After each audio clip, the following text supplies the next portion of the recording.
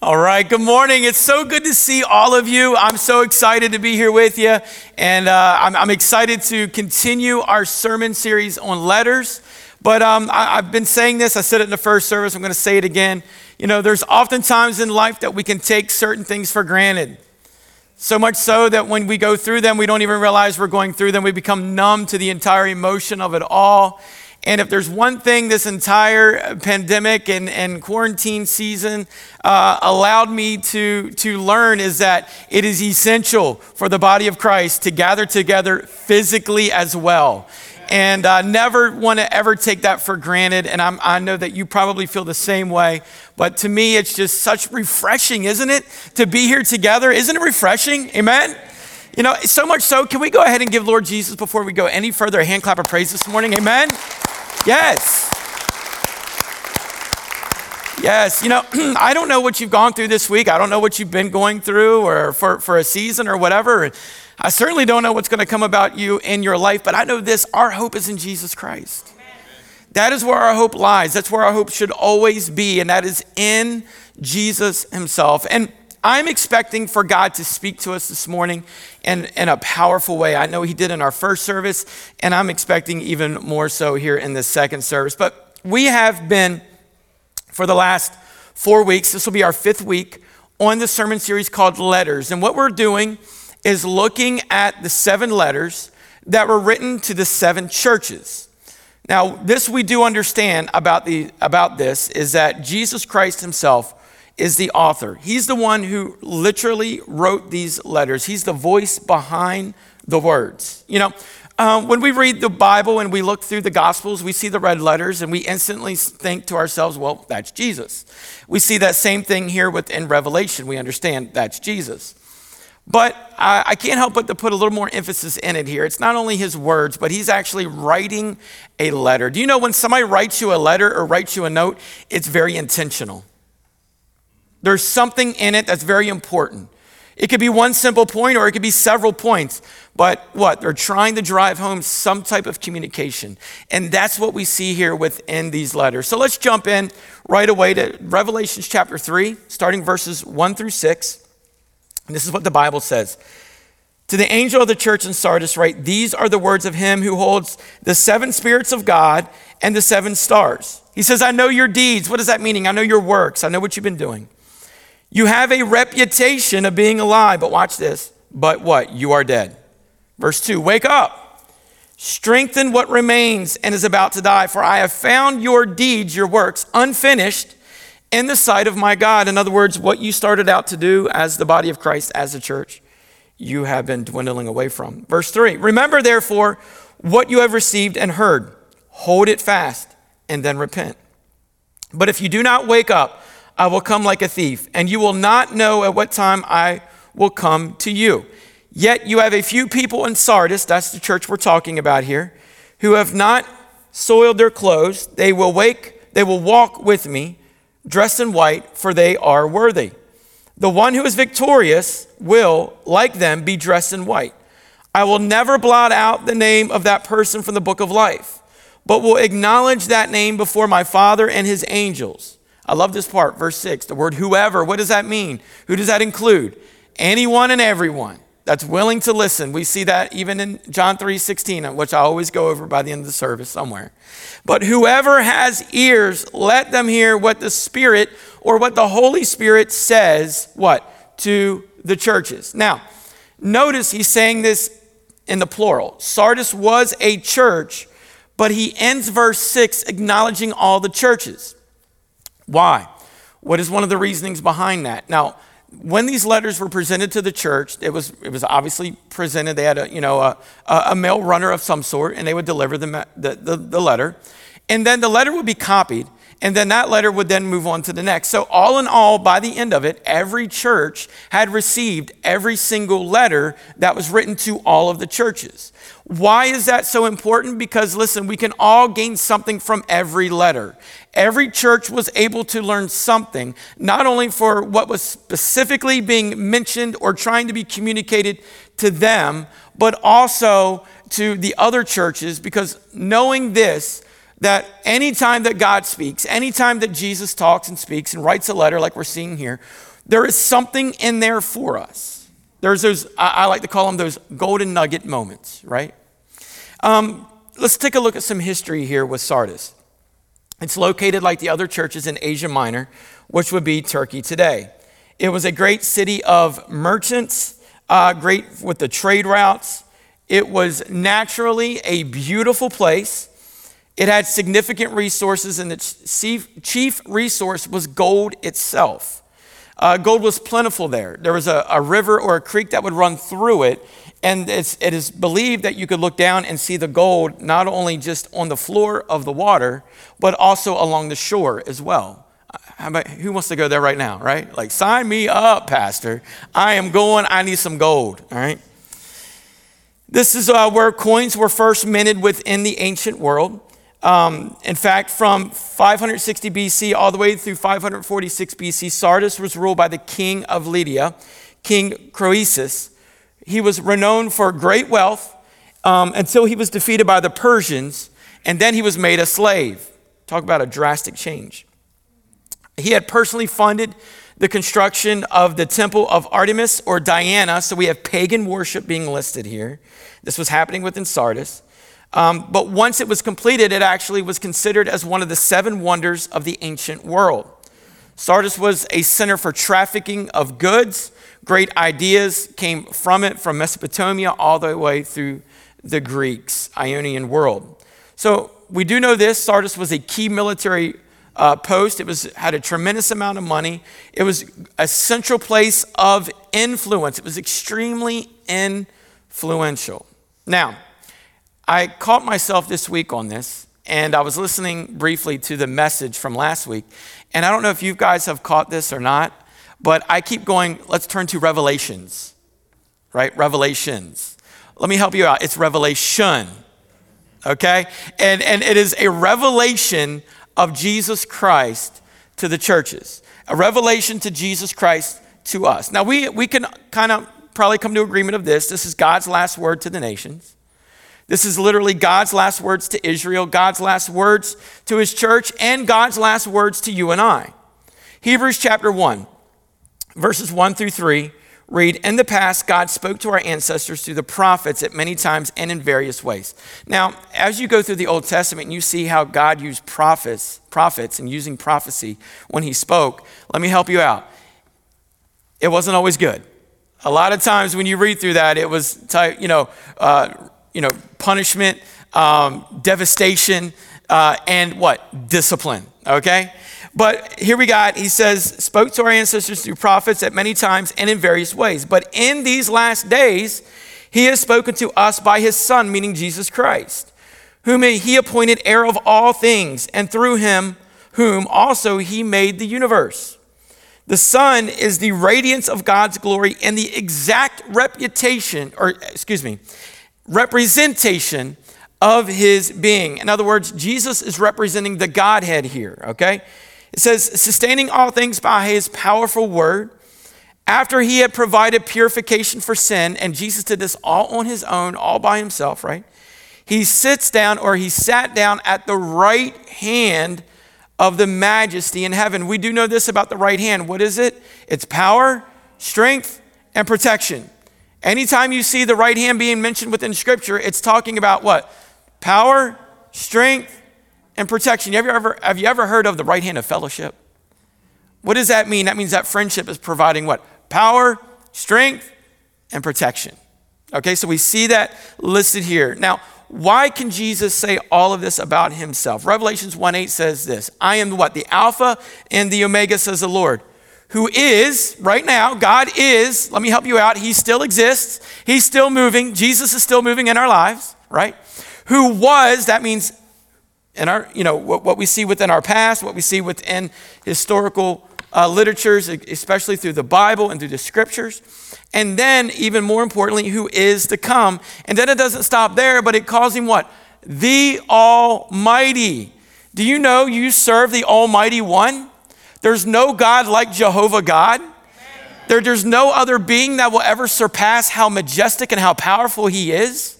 He is our all in all. He is the great author and the finisher of all things. He's the creator of all things. He is the sustainer. He is continually with us. He's in our midst. He's walking with us side by side in every aspect of your life. Jesus has never once left you, and never will he leave you. Can I help you out there and say, service 1 didn't get that one, okay? Chapter 22, verses 12 through 13 in Revelation, he says, look, I'm coming soon, praise God, amen? Come on, that was weak. I tell you what, I'm looking for his coming. I am looking for him calling his bride, the church, home, amen?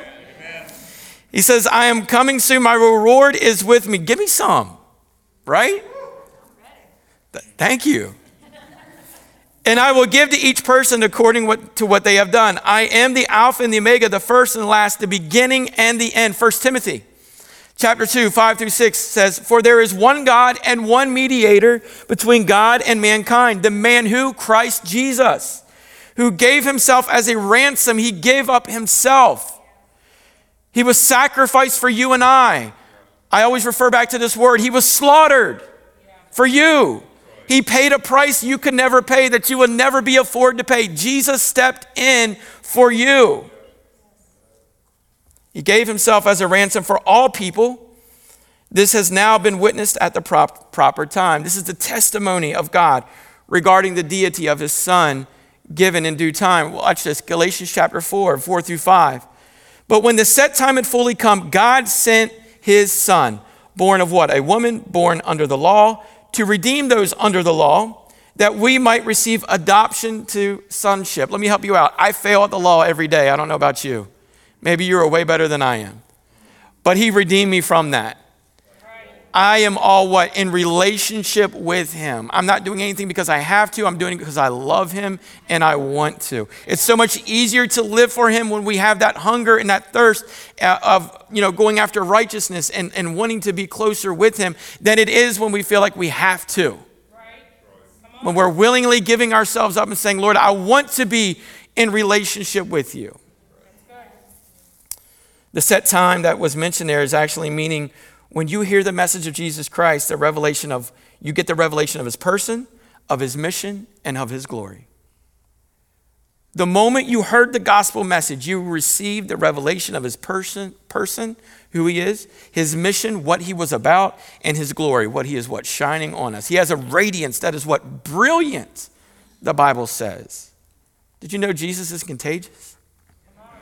Everywhere Jesus went, people flocked to him. Today, when people get a taste of how awesome he truly is, what do people do? I need some more of that.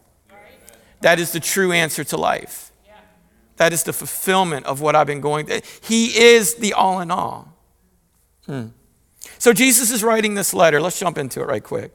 And he's saying, I'm writing to remind you this. Number one, I know all things. We've said that in every message so far of the letters. He's reminding the church, I know all things. In other words, anything that you're doing in life, you're not doing it without me noticing it, without me knowing it. How about this? There's some things in our lives we would rather Jesus did not know about. Amen.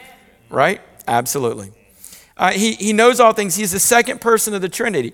All the attributes of the Spirit and the Father, he encompasses all of them. He's incredible. He is God incarnate. He knows everything. The first verse within our text says, to the angel of the church in Sardis write, these are the words of him who holds the 7 spirits of God and the 7 stars. He says, I know your deeds. I know what you've been doing. I know your works. You have a reputation of being alive, but look at Jesus' assessment here. He says, but what? You are dead. That's a strong rebuke. We don't see that rebuke in any of the other 4 churches, but we see it right here. He holds the 7 spirits of God. We know that. But he says this, but you are dead. A couple of weeks ago, I was talking to one of our staff members, and we were briefly discussing the 7 letters, and it was like, Pastor, what letter do you feel that we are as a church? Most would probably say Laodicea right now. But I'm actually going to refer to another one, and that's the one that we're talking about today, Sardis. If there's anything that has happened, I hope that we as a church have woken up. I think that's a word. Allowing ourselves to come to a deeper attentiveness to the person of Jesus Christ and the relationship that we need to strive to have with him. The things that we once took for granted, I pray that we are no longer taking for granted. The scripture talks about the seven spirits of God, and we really don't understand what those are. We really don't know what those seven spirits are. We can only refer to scripture to give us some guidance there. Revelation chapter 5 and 6 says, "Then I saw a lamb looking as if it had been slain, standing at the center of the throne, encircled by four living creatures and the elders. The lamb had 7 horns and 7 eyes, which are the 7 spirits of God sent out into all the earth." Now, here's what you need to understand about this little passage of scripture, and that is in the Old Testament. When it talks about horns, it's speaking about kings, authorities, or rule. So we're able to gather here where it says he has or had is referring that when Jesus Christ is the King of Kings and the Lord of Lords, that Jesus is what? That horn that's being spoken. He is the lordship. He is all authority. Isaiah gives us a really clear definition, I think. In chapter 11, verses 1 through 2, it says, a shoot will come up from the stump. This is referring to a rod, but it's also referring to the Messiah, Jesus himself. It says of Jesse, meaning that the Messiah was coming from the lineage. He was being an ascendant of Jesse. From his root, a branch will bear fruit. The Spirit of the Lord will, here we go, here's your first spirit that we're talking about, will rest. There's a spirit of rest that he's calling for the church. We need to have rest. The spirit of wisdom, number 2. Spirit of understanding, number 3. The spirit of counsel is number 4. The spirit of might is number 5. The spirit of knowledge is number 6. And fear is number 7. What? All of the Lord. In other words, he has all of these things in him. Jesus Christ is the totality of God, and he knows all things. He is reminding the church in Sardis, as well as the church of today, listen, I know all things right now, past and the future. He's talking about the 7 stars. We see in Revelations 1:16, it says, in his right hand. What is the right hand reference? Power, strength, and protection. In whose right hand? Jesus' right hand, right? In his right hand, he held the 7 stars. And coming out of his mouth was what? A sharp, double-edged sword. What is that referring to? The word of God itself, scripture itself. It says his face was like the sun, shining in all of its brilliance. Do you know when something has brilliance, it's got a reflection, it's got a brightness. There's something about it that when it's around anything else, it changes everything around it. It changes how you see it.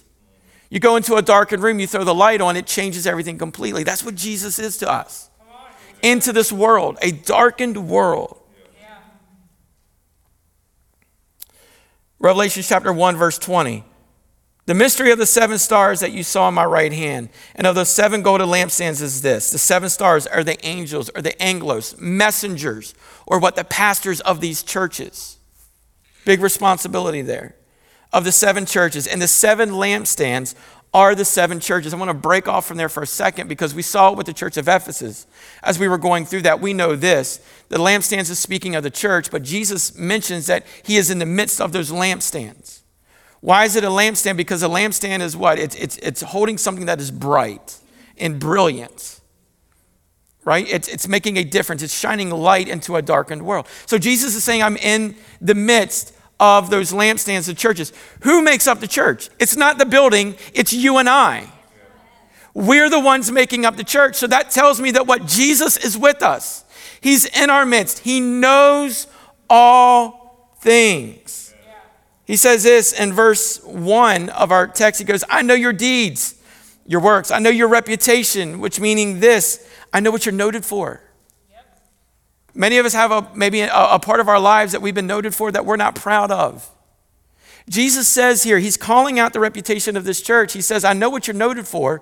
Watch this, of being what? Alive. But here's his assessment. In other words, here's the truth. You're dead. You think you're living your best life now, but you are dead. Remember, Jesus knows everything. He knows the compromise within your own personal life. What is it that you have dumbed down in the Word of God to fit the lifestyle that you want? Allowing complacency to come in. Allowing for us to truly become lazy within our walk with Christ. Why? Because we are in a darkened world that we live in, a society and a culture. I look at the news, I look at social media, I look at all these different platforms and I go, Maranatha, come quickly, Lord Jesus. Sardis was a like church, but Jesus says they are dead. In fact, it was a beautiful church. It was a well-off church, nice things. The inside of it was brilliant, but yet it was a dead church. I can't help but to wonder, since we have opened as a church, not only this location, but all across, as we have opened, and time has gone, have we become complacent? Has the zeal or the excitement worn off of us wanting more of God and more of His Spirit, more of His Son, Jesus Christ? Has our drive dwindled away? Has our drive to be in the Word of God fainted? Are we allowing our hearts to be changed? Because we know this in Jeremiah 17, that the heart is what? Deceitful. It will lead you wrong. That's why it's so important. Lord, change me not from the outside in, but God, change me from the inside out. And this needs to be a continual prayer because of the world that we're living in, the culture, and the society that we're challenged with every single day. We've got a lot of noise that's coming into us. What are we allowing to be filtered out? Through God's Holy Spirit. Luke chapter 8, verse 17 says this, for there is nothing hidden that will not be disclosed. Nothing concealed that will not be known or brought out into the open. Hebrews 4 and 13, nothing in all creation is hidden from God's sight. Everything, everybody say everything, is uncovered and laid bare before the eyes of Him to whom we must give account. Yeah. So Jesus is saying, He's written this letter, He's saying, look, I know all things, but number two, He's saying this, I see all things. Revelation 3:2, what says this, these words, wake up. Strengthen what remains and is about to die. What I love about it, this is a moment where he's calling them out, but then he says, look, there's some things about you that are still good. Let's strengthen them. Let's not let them fall to waste. Let's not let those things die off. What does wake up mean? It means be alert. Right? Be what? Vigilant. Be watchful. If there's ever a time for the church to be alert, it's right this moment. Come on. He was calling him out saying, you have failed to be a watchful church. Their Christianity had become very predictable and mundane. It goes on to say strengthen. What is that referring to? Going around, shore up, reestablish, reconfirm, make resolute. Some of you may need to do that within your life right now. You may have allowed everything, the noise around you, to really weaken you. And God is saying, let's strengthen up. Let's resolute. Let's reconfirm. Let's reestablish again. One thing I love about God is I can start over all the time. Now, that doesn't mean that gives us plenty of excuse to sin. No, it means when I go through them hard seasons, I go through those trials and tribulations, and my attitude isn't great, and my actions and reactions are not lining up scripturally. God says, look, let's strengthen. There's some things that remain. Let's get in there. Let's strengthen this thing up. But you can only do that if you're watching out, right? Waking up. How do you strengthen? Stay in your Bible, your reading plan. Why? Because it strengthens you. I say this all the time. If you have a reading plan, excellent. You need one. You need it. If you've dropped off and you failed it, that's okay. Pick it back up. Start over. Start again. Start afresh. If you've not had one, let's start today. If you're in it strong, keep on going because it strengthens us. Prayer strengthens us. The word remain was mentioned, and those are things that really matter, things that last. It's unshakable. He said, and is about to die. You have been slowly dying. This is what he's saying to that church. You have been slowly dying. You have been dying for a long time. And in fact, you're at a point of death. Is he saying that to our church today? Is he saying that about your personal life today? How does a church die? The same way a nation dies, the same way a company dies, the same way a family dies, the same way marriage dies, and the same way faith dies. And that is what? Not being rooted within our foundation. We must ask ourselves, are we self-centered? Are we self-impressed? Are we self-content? Are we self-promoting? When we stop being watchful, we stop strengthening. We stop remaining. We stop repenting. We do these things and we stop breathing. We are the body of Christ. Revelation 2:3 says, "For I found your deeds unfinished in the sight of my God." Remember therefore what you have received. Do you remember? Listen up. Do you remember when the word of God came into your life and rescued you? Do you remember the conviction that came over you? The problem is many people do not even feel conviction any longer. We have become numb to sin. We become numb to the things that God is pointing us away from. Do you remember the peace and the change that came into your life? Yes. Then remember it. Revelation 3:3 says, "And heard, hold it fast and repent. But if you do not wake up, I will come like a thief, and you will not know at what time I will come to you." Do you know Jesus was under great sense of urgency? John chapter 9, verse 4 says, "As long as it is day, here's what we must do. We must do the work of him who sent me, because night is coming when no one can work." We have been charged with a great commission to be disciples to others and sharing the gospel message of Jesus Christ. We are in the time of day right now. We have every opportunity to share this message, and we must do so. But how can we do it if we're living our lives like the church of Sardis, where it looks good on the outside, but on the inside we are dead? 2 Peter chapter 3, 3-5 says this, "Above all, you must understand that in the last days scoffers will come, scoffing and following their own evil desires. They will say, 'Where is this coming he promised?' Ever since our ancestors died, everything goes on as it has since the beginning of creation, but they deliberately forget."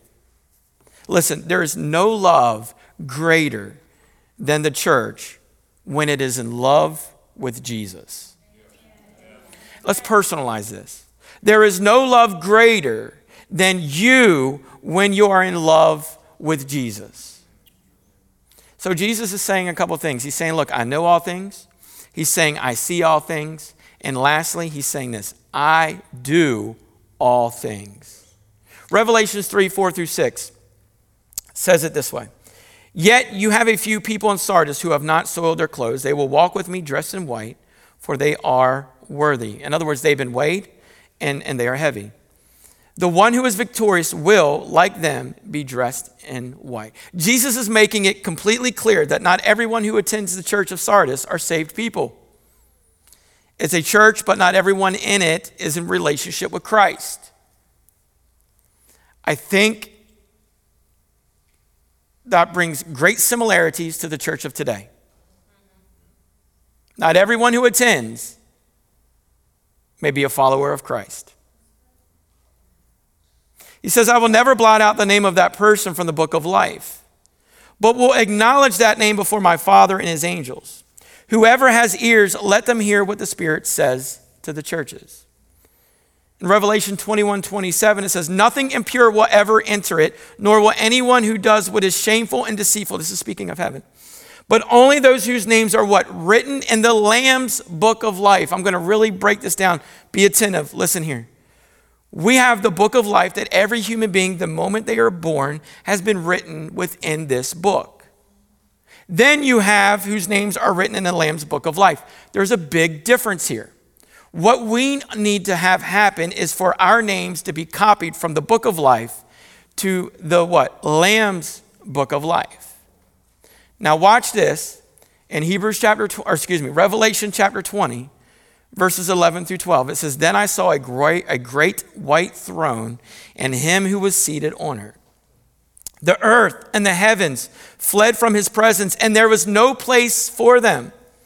And I saw the dead, great and small, standing before the throne, and books were opened. And another book was opened, which is the book of life. The dead were judged according to what they have done as recorded in the books. Let me explain this to you, all right?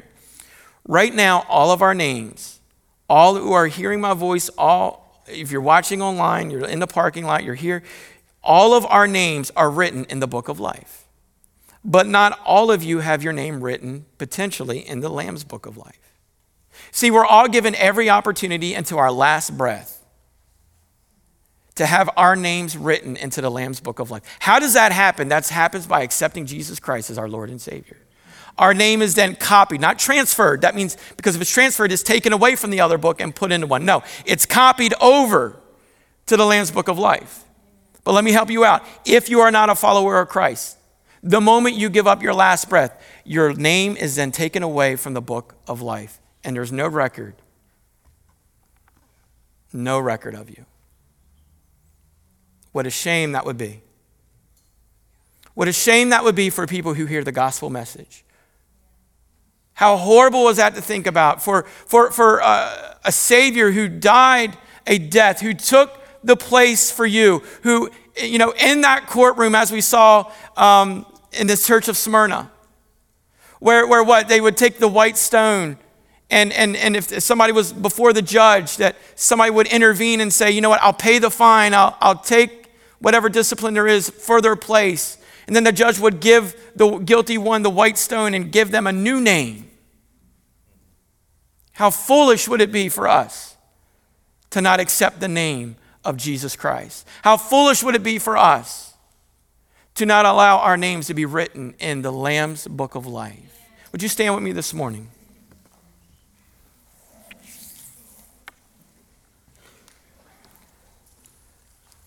We are all given opportunities continually to allow Jesus Christ to be the Lord of our lives. And today, I don't want to let a moment go by without offering the same opportunity for you. You watching us online or in the parking lot. Jesus Christ paid the ultimate price. He loves you. He gave up his life, what? For you. He paid a price that you could never pay. No amount of deeds or works will ever be able to pay the price of sin. But he stepped in as that perfect and spotless lamb, and not only sacrificed, but was slaughtered for you. And today's the day that you can accept Jesus Christ as the Lord of your life. Will you bow your heads and close your eyes with me this morning? This is your opportunity. Many of you may have been feeling God's Holy Spirit tugging at your heart. I want to let you know this is the moment where your eternity can change forever. For God so loved the world that he gave his only begotten Son, that what? Whosoever believes in him shall not perish, but have everlasting life. Salvation is a gift freely given to you today. Will you accept it? If so, I want you to pray this prayer with me. In fact, I want us to all pray this prayer this morning. Lord Jesus, I acknowledge you today as my Lord, my Master, and my Savior. Forgive me of my sins, and I repent of my lifestyle. Lead me, Lord, into your perfect plan, purpose, and will for my life. I love you, Jesus. Amen. Can we give the Lord a hand clap of praise this morning?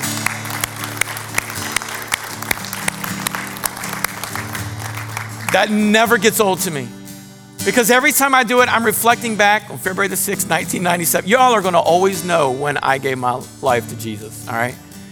Because I always reflect back and I remember that moment. And I hope you will always remember the moment that you gave your life to Jesus Christ. But here we have the church of Sardis. It's been labeled as a dead church. But Jesus goes, but there's some things in there that remain and that can be strengthened.